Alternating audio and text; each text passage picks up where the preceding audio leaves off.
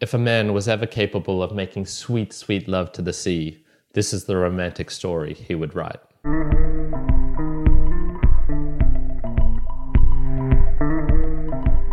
Welcome, my ship-faring mere mortalites, to another round of the book reviews. The book reviews for those who want to transcend beyond mere mortality. Today, I have for you another fun one. It is The Old Man and the Sea by Ernest Hemingway. This book was published in 1952, and it's a very short novella. It's only about 100 pages, and it's a tiny book, so you can smash it out in an hour and a half. And it tells the story of the old man Santiago and his passionate relationship to the sea. The story is set in Cuba, although the main action occurs in the Gulf of Mexico. So this is the area between the United States, between Cuba and between Mexico, that pocket of blue ocean. It starts off with him and his interaction with Manolin, or the boy. So there are four really main characters in the book, two human and two non-human. Santiago, the old man, Manolin, the boy, the sea, and then the fish. Santiago was a weathered old fisherman, without friends, without family. He seems to be a very solitary individual. He owns a small rowboat, I would call it, although it does have a sail in it as well. It's maybe 3 to 4 meters long from what I can tell in the book. And each day he goes out to try and find a fish. The story starts with the interaction between him and the boy, so his preparations of the boat, his expectations. The boy sometimes joins him, but this time has to go with his father, so he goes out on his own. Santiago is quite poor. He sleeps on a bed of newspapers. He has 2 sets of clothes. He has 1 rug to help keep him warm at night, and he has been 84 days without a catch and is now onto his 85th. He heads out to the sea and he starts doing his usual things. He's very meticulous with his lines, his fishing methods, what he's trying to do, watching the seagulls, watching the birds, watching the fish, seeing all these different things and keeping them into account. And then bam, he feels it. He's got a big one. The bulk of the story is then of his fight against the fish. So he's hooked a marlin, which if you don't know, is a tremendously big fish. It can be 4 or 5 meters long, hundreds of kilos in weight. And the fish drags him out to sea. And it's a real battle of perseverance, of strength, of endurance, as he has none of the equipment you would expect. He doesn't have a rowboat. He has no method of mechanically pulling in the fish. So he has to have the rope on his back, tied against with his hands, all of his strength and might, holding onto this thing and giving plenty of slack when it needs to so the rope doesn't break. It's a tremendous tale of endurance of one man fighting for his right, his dominance over the sea in essence. And it's very sentimental and passionate. So it switches between his fighting against the fish and then relaxing, being out in the sea, trying to take in everything that there is. It's an epic battle. It lasts for 3 full days with 2 nights as well. And eventually he manages to hook it in. It's the biggest fish of his life. On his journey home, he encounters disaster. Sharks come, they take parts of his fish, and it's just like, damn, Santiago, you've put up this tremendous battle. He gets home, gets back into his bed, and that's where the story ends off. The tale does have a real-life basis, as Ernest Hemingway actually lived in Cuba and was very passionate and fond of deep-sea fishing. The main character, the old man, is based on his first mate, Gregorio Fuentes, so he's combined all of these aspects of things he knows into this short, passionate novella. For me, the main themes reflect the title, so there is the old man and then there's the sea. I'm going to start off with the sea, and it's loving femininity or combative masculinity. I'm going to read a short passage here. He always thought of the sea as la mar, which is what people call her in Spanish when they love her. Sometimes those who love her say bad things of her, but they are always said as though she were a woman. Some of the younger fishermen, those who used buoys as floats for their lines and had motorboats, bought when the shark livers had brought much money, spoke of her as el mar, which is masculine. They spoke of her as a contestant or a place or even an enemy, but the old man always thought of her as feminine and as something that gave or withheld great favors.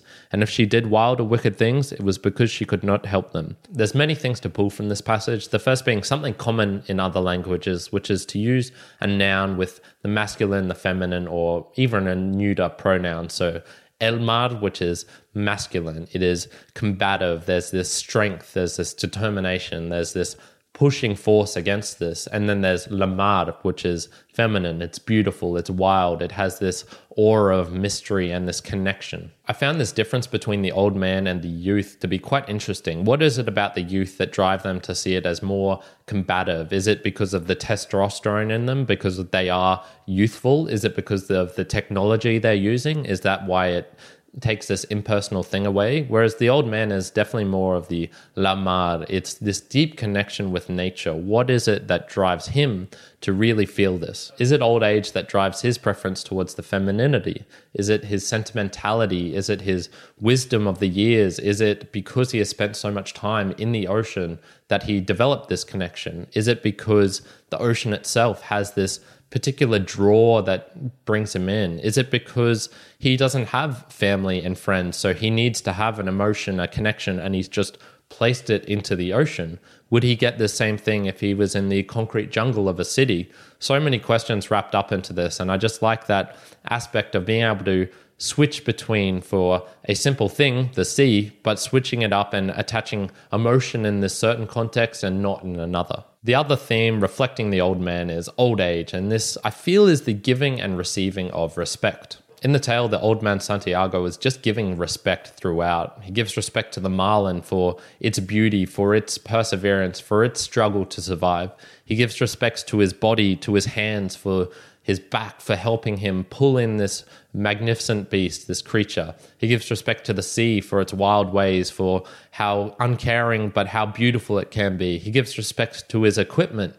All of this doesn't mean that he necessarily has to like the situation that he's in, but there is this tremendous amount of wisdom that seems to come from being able to respect basically everything that you have. And so I feel this part of respect plays into wisdom, and reading it, you feel, man, Santiago's got a lot of wisdom. And I came up with a random little formula, which maybe is wisdom equals respect times time. And so there's a couple of things that I gain from it. So for example, the old man is gentle, but he's fierce. He has this ability to behave in one certain context with one thing and then switch it around and show the opposite emotion when it's necessary.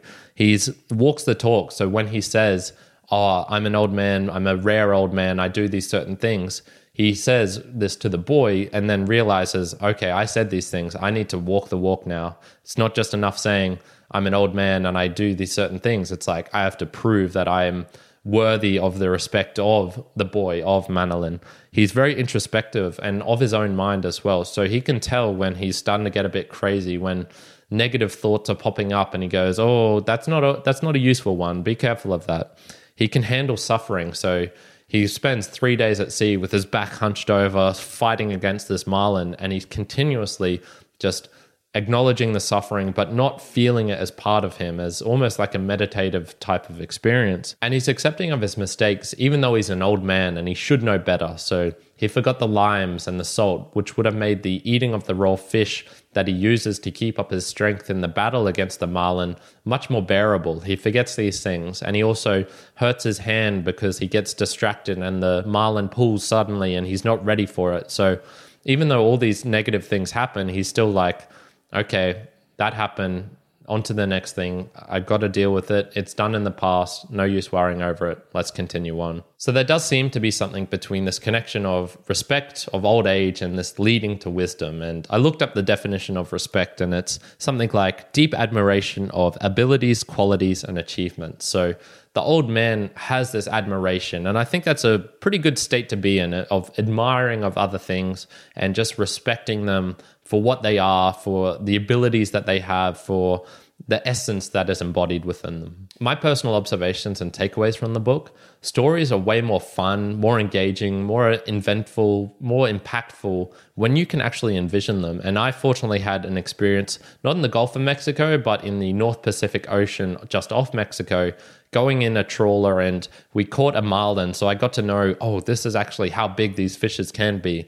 I got to swim in the sea and hear the dolphins underneath the water chattering away and seeing them leaping out and all these different things. So I could really envision, okay, this is what the old man is going through. This is what it would be like. Granted, I couldn't envision some things, like I didn't really know particularly how he had the rope on his back and certain elements like that. But having those experiences, I think, really brings to life books like this, where you can really feel it and go, oh, okay, I get it. I get what is being conveyed here. I think great authors have the ability to be succinct as well. So as I mentioned, this book is tiny. It's maybe 27,000 to 29,000 for the word count. And there are other examples of authors doing this who have longer books, such as Hemingway, who did this, and then George Orwell with Animal Farm, for example, right in that range of 28,000, 29,000 words.